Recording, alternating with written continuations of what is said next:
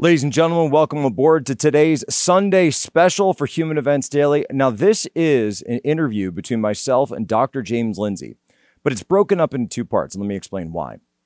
We pre-recorded this down at Turning Point Student Action Summit at SAS in Tampa, which was just a few weeks ago, but then something happened after that, because at that point, Dr. James Lindsay was on double secret probation. He had been locked out and temporarily banned from Twitter. And for the main course of the interview, that's what we're talking about. It was over this OK Groomer situation. But then he went, and even after we finished the interview, he got permanently banned from Twitter. So I said, what are we going to do? Producers came, they said, here's what we do. We'll go and bring him back for a little coda, just a couple of minutes explaining where we are, explaining why this has happened, where you can go follow him now that he has been permanently banned from Twitter. So you got part one, part two. That's what's going on. So strap in and enjoy this Human Events Sunday special between myself, Dr. James Lindsay.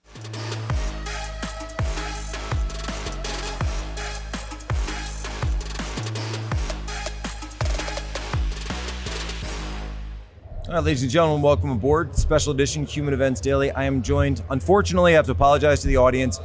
Tried to get some good guests at Turning Point SAS, and the only one that we scrape in the bottom of the barrel, we got Dr. James Lindsay is with us. So I'm sorry, apologize to everybody out there, but if you can sit through this, grin and bear it, we'll get through it together. Dr. James Lindsay, I appreciate you coming by, obviously, I work for free. I know why you invited me. Well, it was a contractual obligation, so right. I understand. No, That's true.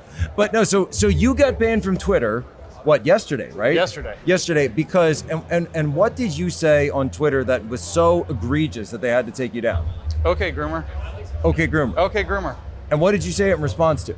So, a Media Matters reporter who may or may not belong to what they call a protected class. Okay. And I say may or may not because I can't be bothered to care. And so I don't actually know. I forgot this person's name, as a matter of fact, Ari or something like that. Anyway, what had happened was Media Matters did a kind of like sting piece on the OK Groomer phenomenon. Yes. They included me, gratefully, because I started it, so I should probably be in it. As far as I know, I started it. And so they put me in it, and they said that I'm this terrible monster and all of these things. And which you are, of course, obviously. Right, and I thought it looked really good for me, Yeah, right. My monster credentials were rising. I actually, no, what do they say now? No cap, right? No cap. No cap. I like Media Matters now. Right, and here's why. Because it's like, I get to watch this, and it's like, oh, like, what? It's like a greatest hits reel of everything that's going on. And if you just kind of like, you put the editorial on the side, and you say, okay, Charlie was talking about what today? All right, James Lindsay said, oh, you calls me a groomer, got it. This is the, and it's, I think it's great. Have you seen their Groomer's greatest hit video? It was their pinned tweet. Yeah. Groomer. Yeah, everybody's saying Groomer. Yeah, Paul's Blossom Groomer. Yeah, so they put out this article. Response articles came out, and this person that works for Media Matters tweeted the article with some snarky comment or whatever, and I said, okay, Groomer. Right. And that was it. So I'm gonna, go beyond the, the obvious, right? Is a groomer a sexual identity? Right. No. Here's what I want to get into, because something that you understand, something that I'm fascinated with, is this idea of linguistic warfare. Yeah. And when the right or the center, the whatever you want to call it, right? The non-wokes, right? Yeah. Found this word groomer and really started kind of like revving that up. The left lost their minds. Yep. These people went completely insane. Yep. It started gaining traction. Streisand effect kicks in. Everybody starts saying it. Why is it that this word specifically has so much power against them, and why are they so terrified of it? The simple answer is because it's true. Memes stick when they are true. If it wasn't true, then it wouldn't have stuck. And so it sticks, it does damage. Nobody wants to be called a groomer because there are two associations. I mean, we don't have to get into it. It's obvious. Right. They know that there's a connotation that it's connected to pedophilia, right, and to sexual predation and all of these things. But secondly, cult groomers aren't exactly looked upon in a favorable light either. Precisely. And nobody's looking at Jim Jones and thinking like, what a hero, except Angela Davis and the other communists who supported him in the 70s. And so they know it has an incredibly negative pejorative connotation, and that they're not going to be able to get it off of them because it's true. And this is the thing, right? And so I've heard, and I'm sure you've heard conservatives say this for a generation. The liberals are the real racists. The liberals are the real racists. And that just washes right over them. They do not care one blip, as Governor DeSantis would say, when you call them the real racists. Doesn't even bother them at all. You call a conservative a racist, especially an establishment type, they are bending over backwards, they're jumping through hoops. You own them suddenly because they're terrified of this word. But it seems now with this word groomer, you've almost found something that carries the same weight to a leftist that calling someone on the right a racist does. Yeah, there's no coming back from Groomerville. Right. And so it's literally... It's a one-way ticket. Yeah, it is a one-way ticket. There are lots of metaphors that would be easy to use, but we know they'd get taken out of context, so you can't say... Precisely. What was it that the Vax Adams said about Trump? He said linguistic kill shots, right? So yes. You can't say kill shot, but it is. To be labeled a groomer does a lot of things. It completely freaks people out. What are you doing? It's obviously manipulative, whether it's sexual predation or not. It's obviously manipulative, and nobody wants that for their kids. Nobody wants to be put through that. So that's really, really bad. And the other thing it does is it wakes up parents. Yes. And there is a reservoir of energy that we will say springs forth from natural law. Right. In the love of a parent for their children. Right. No, you're talking about base level biological programming, hardwired stuff. Yeah, Heavy D was talking about it at the Moms for Liberty, Yeah. and he was talking about something else. He was talking about people, you tell the truth and you help people, and he said they'll walk barefoot across broken glass for you. There isn't a parent alive who wouldn't take their shoes off and walk across the broken glass for their kids if they had to. 100%. Not even a question. Run into burning buildings, whatever it takes. So, it's funny that you mentioned that, because I think that about my kids sometimes, right? And it's, they always ask that question, if you're going to be Secret Service, or, would you take a shot for the president, right? Would you take a shot? And it's always sort of this, well, hope you're not in that situation, et cetera, but it comes up, and, I'd like to, we found out in Uvalde, by the way, the answer was no. Apparently. The police were not willing down there to take a shot for the kids. The teachers actually, actual heroism there. Yeah. But And that ties into that same thing that we're talking about. Yeah. Those teachers are willing to. When I think about my kids, I don't have to think about it. Yeah, there's no question. I don't. It's not even a question. It seems silly to me to even consider that if my child was in danger, I would do anything. And you put what could potentially happen to me totally aside. It doesn't exist. It doesn't exist. Yeah. That I'm going to save my kid. Right. I'll take a shot. I'll walk over it. I don't care. I could care less. Take a shot with my kid. Yeah, 100 times. Right. How many times? That's like primal human stuff. Yeah. There's no escaping this. So Right. They know on some level that if they wake up that energy, that they are going up against a force of nature. Yes. That is beyond the capacity of their rhetorical tricks and warfare to win. They cannot win. You can't play word games against a parent. You're just No. going to make them mad if you're... No, but also, and here's the thing though, and the reason it gains traction, and you can see the numbers, the epidemic, right? We saw Post Millennial just had the story the other day. 181 cases so far this year, child sex crimes arrested against teachers, substitute teachers, teachers' aides, and I'm talking K-12. Yeah. I'm not talking high school. I'm not even talking college, right? I'm talking K-12. Yeah. So this is an actual epidemic. There is something going on, and I've said it on a couple of shows already this week, but I think it's like a sales funnel. It's like a sales funnel because you are introducing and when I covered the Ghislaine Maxwell trial, right? And I've heard this before, but it came up there, and they talked about the cycle of grooming and the stages of grooming. That's right. One of the stages of grooming, once you've identified, once you've made direct contact, is that you begin introducing sexualized content and you normalize sexual content with the child, with your target. That's what you do. And so what did they ask Dillinger, right? They asked him, they said, why do you rob banks? That's where the money is. Why are there so many pedophiles in the teaching profession? That's where the kids are. That's where the kids are. And so it's a sales funnel because you're throwing it out there and you're looking. You're looking to see who responds, right? Yeah. They might not even. It's almost a subconscious thing for them, right? Because they have this urge, this insane, disgusting, twisted urge to desire children in this way. Yes. And the problem is that I think everyone inherently knows that the problem with taking children to a drag show or any of this stuff is because you are sexualizing children. Exactly. And they know that they're doing it. Yes. And as a matter of fact, there's believe it or not, an academic paper in a major curriculum journal called Curriculum Inquiry that's called Drag Pedagogy. They wrote an academic paper justifying Drag Queen's Story Hour. And in it, they say, we sell it. They said this is a marketing pitch as empathy for LGBT identities. As a matter of fact, the point is to get people to live queerly, to get children to live queerly. They know they're sexualizing children. And to your point, what's actually happening then, sales funnel, what you're actually doing is you're breaking down those barriers and you're making it, they say the opposite. They say, well, this will help kids detect when grooming's happening. No. No. You are actually making the conditions to where the children think it's normal to talk about Correct. those issues in those in a school or whatever, or to see somebody in a highly sexualized performance in a school where it's completely inappropriate. So there is that. I mean, as you know, we got linguistic warfare, but we also have memetic warfare. Right. We're meme lords over here. And from the beginning of OK Groomer, I've been putting out, the handshake meme, or you have the two guys with their, clasped hands in the arm wrestling kind of position. And it's Marxists and pedophiles. Yes. Because they work hand in glove. I'm not saying that all Marxists are pedophiles. I'm not saying that most pedophiles are Marxists. But no, there's an agreement here.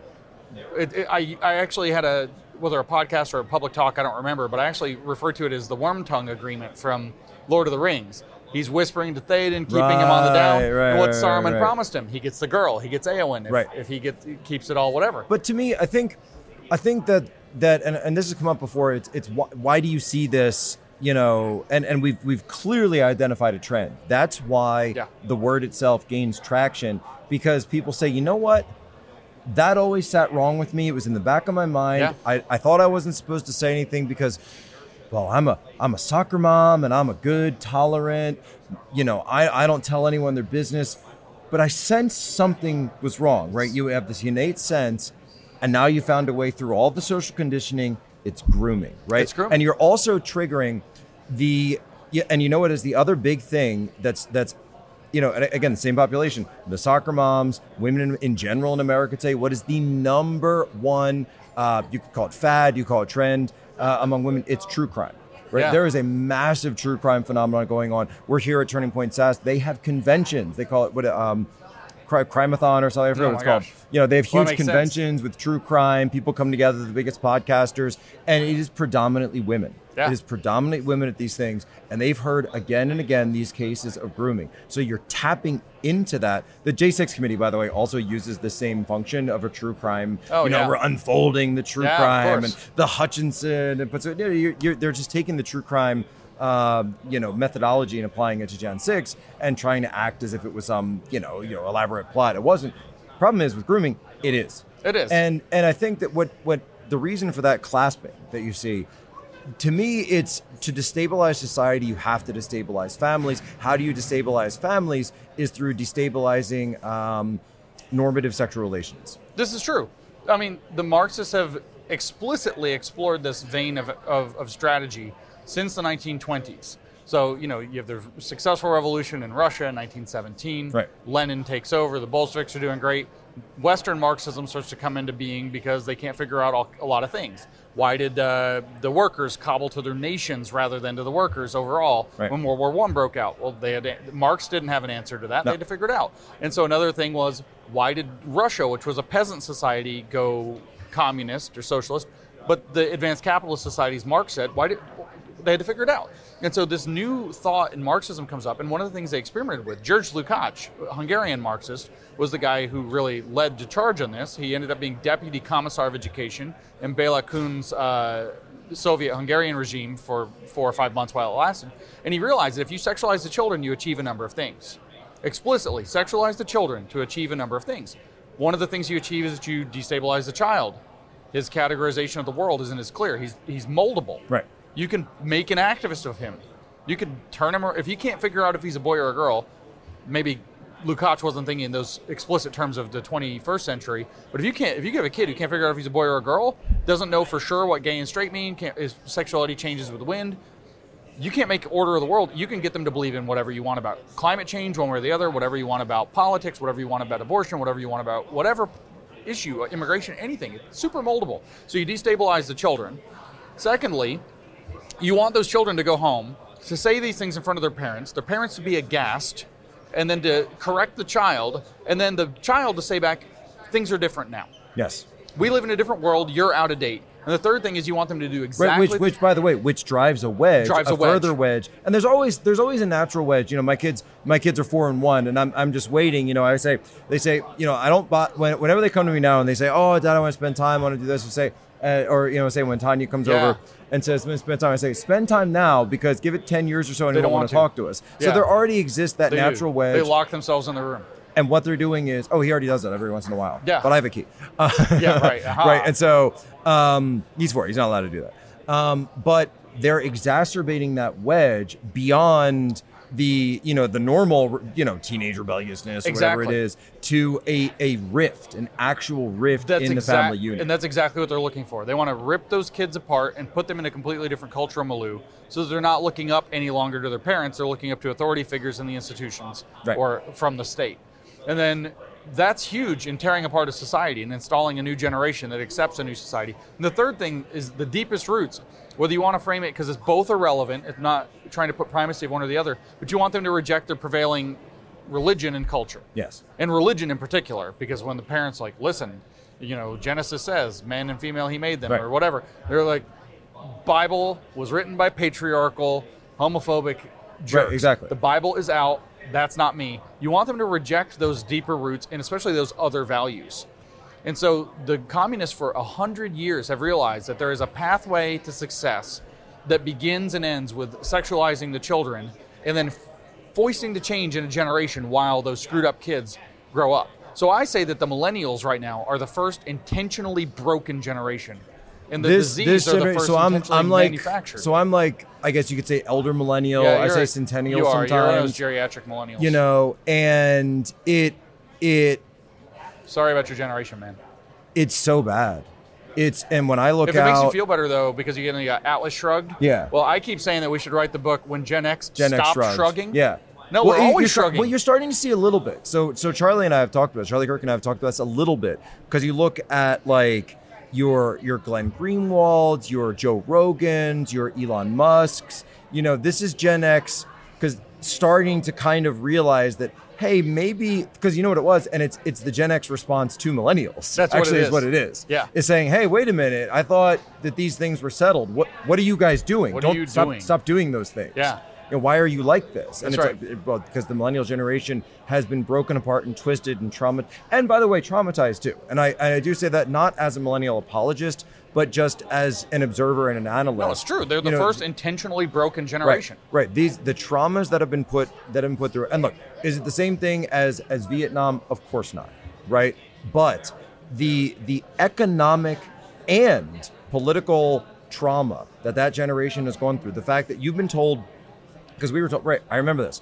We were told your whole life, right? Don't worry about 9/11. That's fine. You go off and fight if you want. But here's the thing: go to college. Then when you get out, you just go into more college, take on more debt. You'll get your job. You'll be able to pay it back. Everything will be fine. Go buy that house on credit. Go buy everything on credit. And all you need is a bigger degree. I remember graduating college during or just before the global financial crisis, and people telling me that what we should do, they said POSO. They didn't make a POSO back then, but they would say, here's what you do. We just go to more college. And if we just go to get more college, then we'll have more. And because of social conditioning, we're taught this, that if you have a higher degree, you're more marketable. That's right. And so what did they do? They took on more debt when there were no jobs, because they made the debt free on purpose. On purpose. I'm telling you, intentionally broken generation. Russian serfs. They created a generation of Russian serfs, whether they know it or not. Well, and that's the agenda. So I hear a lot of millennials, and I hear a lot of younger than millennials saying, it's like, well, I kind of prefer to rent, because you don't have to be responsible. You don't have to keep up with it. If you own your house, you have to keep up with it. Are you saying you'll own nothing and you'll be happy? Yes, in fact, I am, and that's where you even see which guy was it? I forgot which guy it is. At the World Economic Forum had a video that he put out. It's not Klaus Schwab. I don't think he has a great German accent. I think this guy actually has a British accent, but he's sitting there talking all storied. He's like, oh yeah. As a manufacturer, why should we want to Why should we want to like give up the ownership of our product? You don't want to own the product and be responsible for it. You want the benefit of the product. So Right. if I can retain the ownership rights of the product and Right. then sell you the benefit of the product, isn't that better? Yes. And so you'll own nothing and you'll be happy because they're only going to sell you the benefits of the product. Well, and so you can take this actually out of theory because, and I've said this for a while now, they are switching everything over to a subscription model. Everything subscription. Everything That's is subscription model. So your home is going to be a subscription. That's rent, basically. That's rent. Right? All your apps, all your products. When's the last time you bought a movie? When's the last time you bought? Now, a lot of people still do physical books. I personally don't do physical books. Yeah. I just, when I was in the military, deployments, travel, just kind of got out of it. But I still do the audiobooks, right? Yeah. Or at least have I'll have the file myself. I don't usually do it through, Yeah. I'll straight up, I'll strip the DRM and make sure I have the file on my own, Yeah. right? But all that stuff, they could wipe it, right? So nobody buys movies anymore. That's all streaming. They're doing this with clothes. They are doing this with clothing. With clothing, I so saw it that. started Yeah. with Rent the Runway, right? And that's for girls, and my wife does it, right? Lots of low women do this, where they say, well, if I have an event, I only want to wear a dress once or twice. I rent it, I go to the event, I come back, I'm done. Okay, but now they're starting to do it for everyday clothes. So, and then they're even starting to do it with clothes washing. They're taking the clothes washing, and so what do you have to do then? You have to live in a city, and you have to live in an automated city. Yeah. And then more and more of these things are taking care of you. They're taking away ownership. And so I don't know how good your Mandarin is, but the word, do you know what the word communism is in Mandarin? No. So it's 共产主义, 共产, right? This word, 共产产品. It literally translates, if you just take the direct words, 共产主义, I'll send this to you, public property policy. That's the direct translation. And I say, I love how blunt the Chinese It's words just are. so Like blunt. we call them struggle sessions because they call them struggle. because they're struggle. Yeah. Dojang. Yeah. They call them struggle. Precisely. Right. So it's the public property policy, right? And that is, if you break down communism to its root, I mean, that's essentially what it is. You do not own anything. Yeah, well, that's the idea. That's what Marx actually said in Economic Philosophical Manuscripts. He said that the true communism is when there's a full transcendence of private property and thus a full transcendence of the estrangement of the human condition from himself. That there, you will own nothing and you will be happy is straight up Karl Marx fulfilled in his vision, except for Karl, it only worked when everybody spontaneously believed it. And I hear this, and this is kind of where you get the, you have to put Marx and then Huxley and Orwell together to kind of get what the millennials are. Yeah. Because it is this generation where, and I hear it so often, man. I hear it so often. Oh, well, it's cheaper now to buy a home than to rent. Yep. But But you have to make that first payment, and none of them can make it. They're now the so barrier if to your entry. wealth formation is off, that means family formation is delayed. Yep. That means children are delayed. Birth rates way down, of Yep. course. But don't worry, they're taking care of that at the border. You cannot have a functioning generation if you continue those trends. This is why they don't own anything. This is why they're sort of, but then they throw on top of you, hey, we've got the latest from Marvel, the latest streaming on Netflix, what's up next? The bread and circuses, and this is what Huxley understood. Yeah. That if you give people this instant gratification culture that you can order from a piece of glass in your hand, you can order everything from your next meal to your next sexual partner. yeah. Right? Completely atomized. What am I in the mood for? Yeah, right. Exactly. That you are completely hollowed out inside. Yeah. But they can still at least keep you on that dopamine cycle where you're going the ups and downs, and then you're tracking all the way through that until essentially you expire. But they don't care because they'll just replace you. Yeah, exactly. So I mean, that is what Huxley understood. And so you've got the dopamine pump in your hand. Yeah. We know that that's what they do. We know that they're built to do that, to cause your brain to pump dopamine. So you have the dopamine pump in your hand, and what are the rest of them on? SSRIs. Right. They're drowning in psychoactive drugs that we've just recently learned don't do what they said that they did all along. The study just came out. I just had Dr. Malone on talking about Yeah. this. It's And he no. pointed out that some of us have been saying this all along, that the data is not there, but lazy journalists and lazy academics never went and actually cracked this stuff open because they went with the sexy headline. They went with what popped, and they went with, of course, because now, hey, the company's making money again. We're getting advertisers. People want to fund this. There's possibly trillions of dollars if you look at that industry as a whole. And we have these, and I wonder, because that study just dropped, and we're talking, of course, by the way, about the study that just came out. It was a study of studies, an umbrella study, University College of London, that essentially stated there is no direct link between low serotonin levels and depression. That's right. Which is the underlying science of the chemical imbalance theory that sold everyone, an entire 20-year generation, on antidepressants. Right. That's what one of the S's in SSRI right. Serotonin. Right. Yeah. Serotonin. Selective serotonin reuptake inhibitor. Reuptake inhibitor. Right. Yeah. And so it's so ridiculous. So everybody's drugged up. Everybody's hopped up on pharmaceutical cocktails. They're also getting the dopamine rushes hitting.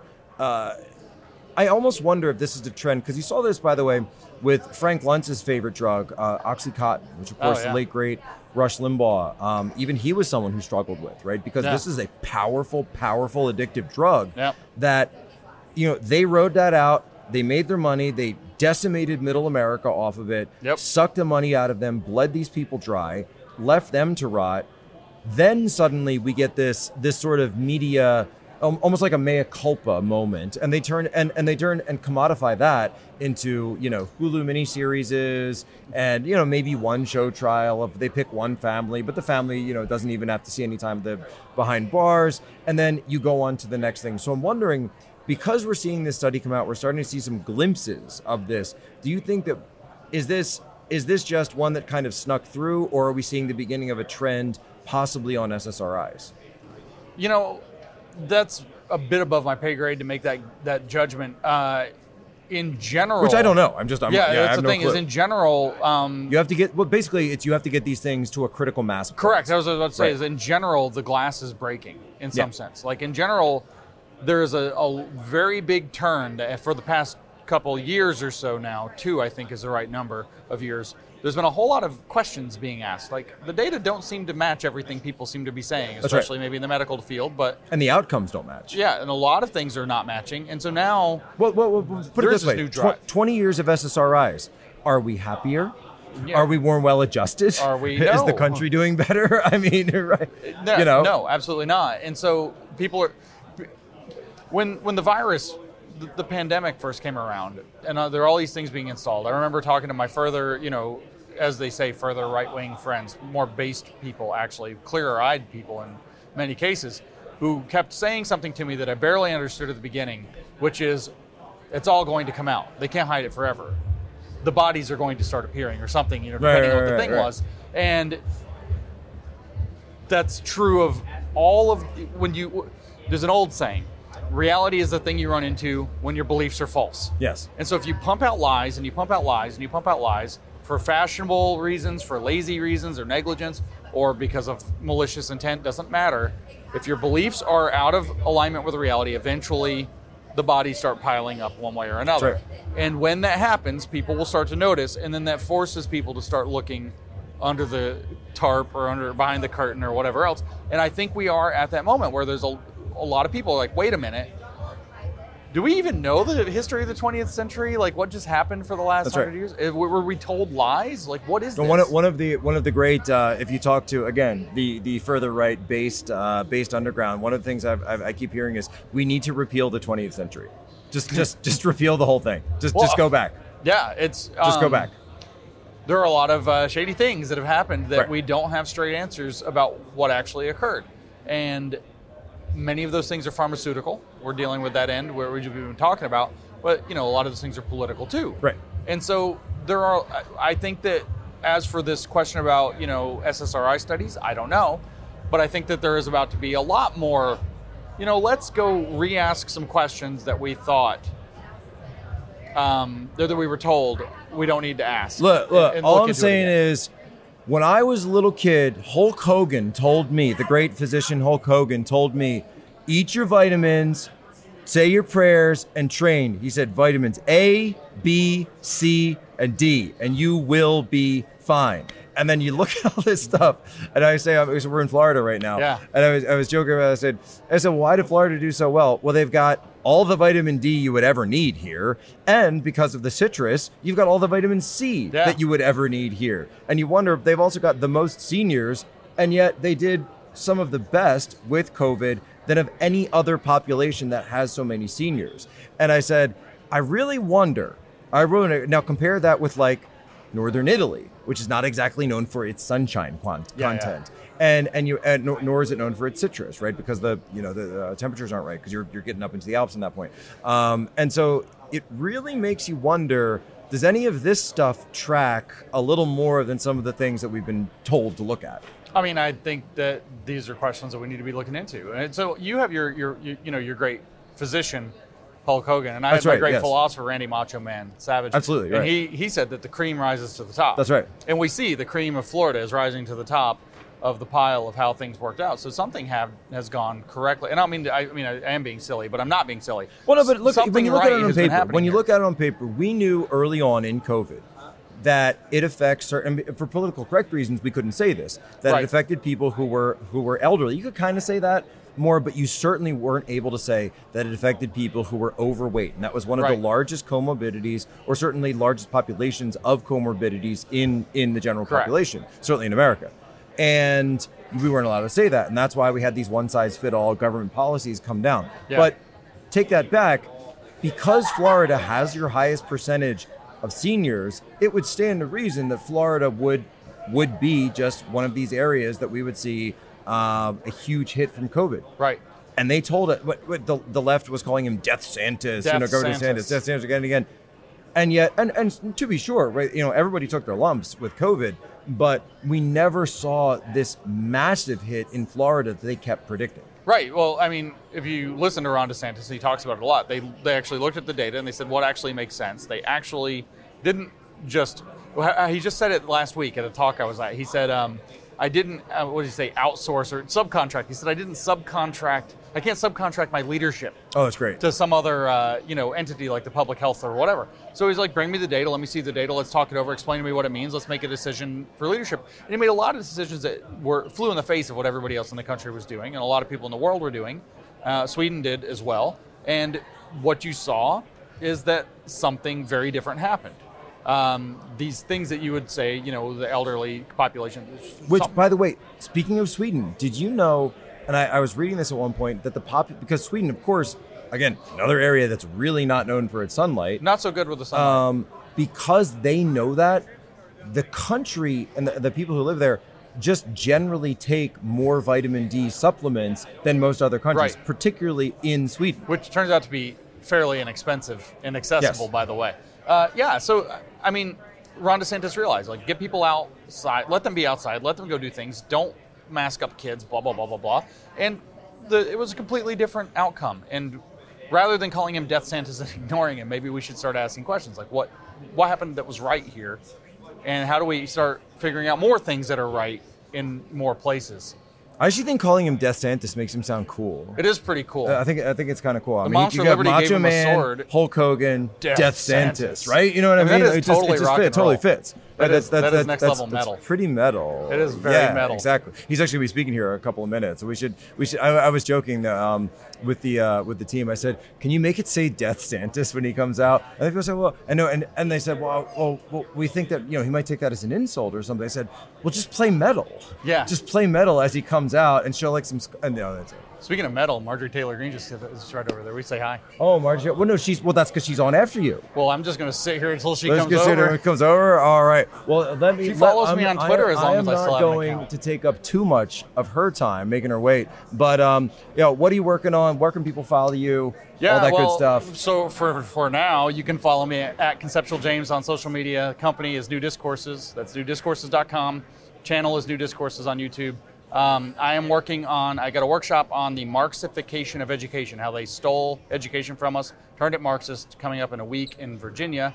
But I'm going to put out a book by the same title on the back of that, probably by the end of August. Amazing. So, book on education, the theft of education from the American people, how they turned it into a Marxist thought reform program. So cool. All right, and to the audience, it's just again another apology. I'm sorry. We have contractual obligations here. Some of us, look, I signed up. Charlie asked me to do certain things, and so I apologize, of course, for this very low performing episode of Human Events Daily. Okay, so we just ended the first portion of the interview, but we're now a couple weeks later. And there's been some interesting developments since the first part of the interview, which we did at Turning Point SAS. And so I realized that, hey, we gotta add a coda or something onto this. And producer Angelo said, you got to get him back on to explain this, because Dr. James Lindsay went and got himself completely banned from Twitter now, not just double secret probation, straight to Siberia, straight to the gulag. And unfortunately, the kids from Stranger Things are not coming to save him. So, Dr. James Lindsay, we've got you back for this coda. What the heck happened? Well, I did the one intolerable thing. I beat a leftist at a word game. Oh, no. Yeah, that's their thing, right? They don't let you do that. Because I was doing the whole OK groomer thing, and they didn't like that, and they put me in timeout, double secret probation, and it wore off, and I came back, and I had to go poke the bear, and I went to the same people and said, OK, child sexualization specialist, which I thought was really clever. Well, but hold on, but I see what you're doing there, because they told you that you couldn't say groomer anymore. So you said, all right, I'm not going to say groomer, but you have to say something. You have to say something. They're sexualizing children. You have to say something. So I called the same person a child sexualization specialist, and they nuked me from orbit. That was the end of that. Rip me. So Siberia is called Truth Social, apparently, and hanging out in the and Getter, we love Getter too. Getter, yeah. Actually, kind of all of the other ones. Everywhere else is still thriving. So yeah, that's what happened. I outsmarted them with a word game, and that's intolerable. And the same person, it's this Alejandro Carabello or something like this, is on this like warpath and is trying to get everybody banned. They got our friend Gays Against Groomers banned today, apparently perma-banned. They're going after lots of other people in this. Wait, I saw that. I saw that, but I didn't dig into it. That was actually a permanent ban, or was that just double secret probation? Nope, that's it. Gone. Permanent ban. Okay, so explain, and that, I mean, you don't have to explain it, but right. So this was a group. So the idea is, okay, their logic, and this is what you're the expert on, is unpacking their logic. Their logic is that these are slurs against the LGBT community, but Gays Against Groomers is obviously part of the LGBT community. So of course, they had to be banned because, again, that beats themselves at their own game. Yeah, that's 100% of it, is that they are hiding behind everyday LGBT people as human shields, and anything that kind of exposes that there's actually toward behaviors happening, unacceptable behaviors happening here. That has to be, you have to silence people who make that obvious, so they can keep their human shields out in front of them, which is ever since the 80s and 90s has been this broader LGBT community that wanted the civil rights movement, that wanted equal rights and basically to be considered normal citizens and left alone, but as opposed to this kind of rampant queer theory based activism that the other team wanted. And that other team has taken over completely, and Gays Against Groomers had to go. I had to go. They're after Libs of TikTok viciously. Other people. I know you and I just made the list for the Human Rights Campaign Groomer Doomsday, list or whatever they put out, along with Marjorie and Lauren. So they're on a warpath to try to silence this narrative about groomers because it hit bullseye, and they tried everything they could do to get it off of them, to turn it around, to flip it over, to claim the word in a positive sense. Everybody grooms, so we groom correctly. They tried that. Yes, of course, college is about grooming students. That was an article somebody wrote. Yes, of course, we're grooming kids. That was an article somebody wrote. And then when that didn't work out for them, they switched to censorship, which is the last step they have before it switches to violence. And what that means is that they're admitting that that's exactly what they're doing. And that is something that they're going to try at the most last desperate effort to cover up. And thanks for admitting it, is all I have to say to that. No, I mean, I always say, on the show that you understand what point in the movie you're in.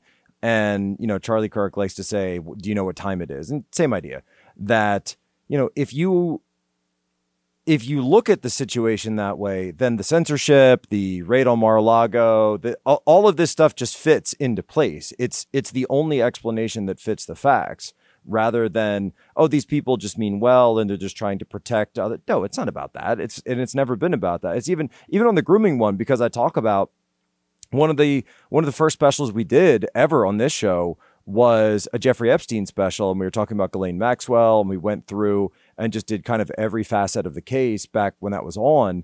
And they brought a grooming specialist into the case, and she was a child psychologist, and she went through all the stages of grooming and just walks through and clearly states that introducing sexualized topics and normalizing sexual discussion, sexual behavior, and then eventually sexual contact with the child, sexual physical contact, these are all parts of the stages of grooming. And I said, well, wait a minute. I don't think anyone accused Jeffrey Epstein of necessarily being, he wasn't homosexual as far as we know, right? That was just pedophilia. And again, when we're talking about grooming, this was part of a major case. Everyone in the world was talking about it.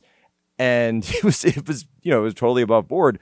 But then when you apply that exact same rubric that they lay out in the Ghislaine Maxwell case as part of the Epstein operation to anywhere else in the country, and I'm not talking about, by the way, the top of the funnel, they always say, well, it's compliments and it's gift giving and targeting. And okay, right. You can give somebody a gift. You can pay someone a compliment. It doesn't mean you're grooming, obviously. But it's when you start to go down that funnel that, yes, it does become grooming. And we've laid out the cases specifically. Yeah, it's unambiguous in this case. And while there is, of course, the pedophilic aspect, I think what's happening there is an open door is being left that people are able to walk through, because you've lost the ability to discern, because kids have been brought into a situation where talking about sexuality and sexual topics has been normalized around them. But what's actually happening is that they're inducing them into the cult of gender ideology, or as it's more aptly called, queer Marxism, where the idea is, well, if you feel uncomfortable with your body, maybe you're not the sex that you are. Maybe if you think you're a girl, you're actually a boy, or the way that you feel inside actually matters. This is the point. They tell you there's a paper written about Drag Queen Story Hour called Drag Pedagogy and Curriculum Inquiry. It's a major journal in education. It's not like some fringe thing. And they actually say that the point, they say that, first of all, that they use it as a marketing scheme to say that it's about LGBT empathy, but they say that so they can get it brought into places. But they tell you the real goal is to lead kids to ask the questions, what they call generative themes in education theory, about, why are you dressed as a woman? And then the reply might be, does it matter if a man dresses like a man or dresses like a woman? Maybe people can dress however they want. What do you think? And you're grooming these children into the queer Marxist way of viewing the world, which is by definition oppositional to anything that can be considered normal or normative. In other words, you're deliberately grooming them into a cult of destabilization using themes of sex, gender, and sexuality to do it. And if you look at that funnel, or those steps, any of the models of cult grooming, it matches. So we see this, and I will occasionally go, because I've got a 4-year-old and a 1-year-old. And for my 4-year-old, I can already see, man, the YouTube and the screens of the world, they're catching his eye. They're so distracting. They're so interesting. He wants that. But I'm trying to also inculcate the love of reading with him. And so we'll go to bookstores, we'll go to the library regularly. But when you go to those bookstores, that table is always right there, the kids' books, and you go and look at it. And sometimes it isn't even necessarily LGBT, but we saw this one book, and Tanya and I were talking about, my wife, and it said, it's okay that daddy can't mow the lawn. And I remember reading this saying, like, this is amazing. I have to look at this. What is this saying? It's okay that daddy knows how to make cakes and mommy mows the lawn. And I'm trying to think about that in my personal life. I don't know any guys that make cakes, and I don't think I know any women off the top of my head that mow the lawn, right? That's just not something that I've ever encountered. But when you look at it, it's they are trying to, just from even not necessarily a sexual perspective, but they're changing these gender roles, and they want to tell you that, first of all, that's a whole nother special we could do on the crisis of masculinity, but the idea that you're changing gender roles and flipping these things around, but they're even coming from a perspective of things already are this way and you should just accept it. That only Yeah. takes one generation. That you only Right. need one generation to believe that. And then, because then the kids come home and they say, oh no, mom and dad, you're wrong because in school I was told this. And that's it. That's all you Exactly. Yeah, and that's ultimately what the point of this, or one of the points. There are many points, as far as I can discern, for this grooming into this cult ideology, and one of them is, in fact, that not only do you destabilize the kids, but you bring them into this mentality where they go home and they tell their parents what they're learning in school about the world, about society, about themselves, and the parents don't recognize it, and they try to intervene. And the reaction from the child, especially when it's sexual, is going to be, "You don't understand me. Things have changed. It's different now." All right. Well, I don't want to take up too much of your time because I know you've got places to be and things to do, but unfortunately not tweets to write. But we'll get you back, and hopefully we'll pull an Alex Berenson, or maybe when if and when. Looks like Elon Musk is going to have to be locked into this contract, so we'll see what happens there over in Delaware, and if we can get some lines into him on this. But that being said, where can people go to follow you in the interim, as now that you have been permanently banned by the Twitter overlords? I mean, my YouTube channel is still active, so it's YouTube/New Discourses. But I personally am still at Conceptual James on Truth and on Getter, and kind of around the other Siberian social media platforms. So I'm still around. Pay attention to the website, newdiscourses.com. Mm-hmm. All of my podcast content gets put up there so that it's easy to find. And all of the kind of developments that I have going on will be advertised there until, we try to figure out what to do centralizing. I'm not enchanted with social media anymore, so I'm not that worried if Twitter doesn't ever let me back in. I feel like I've actually been shaken free of something that I think it's almost a delusion that we all use it. So you're off the dopamine roller coaster is what it is. Yeah, I actually feel better.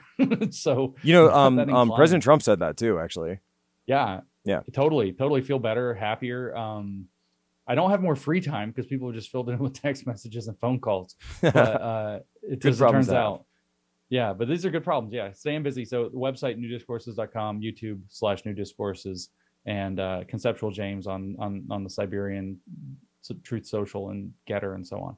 All right. Dr. James Lindsay, thank you so much for joining us today here, Human Events Daily, on this Sunday special.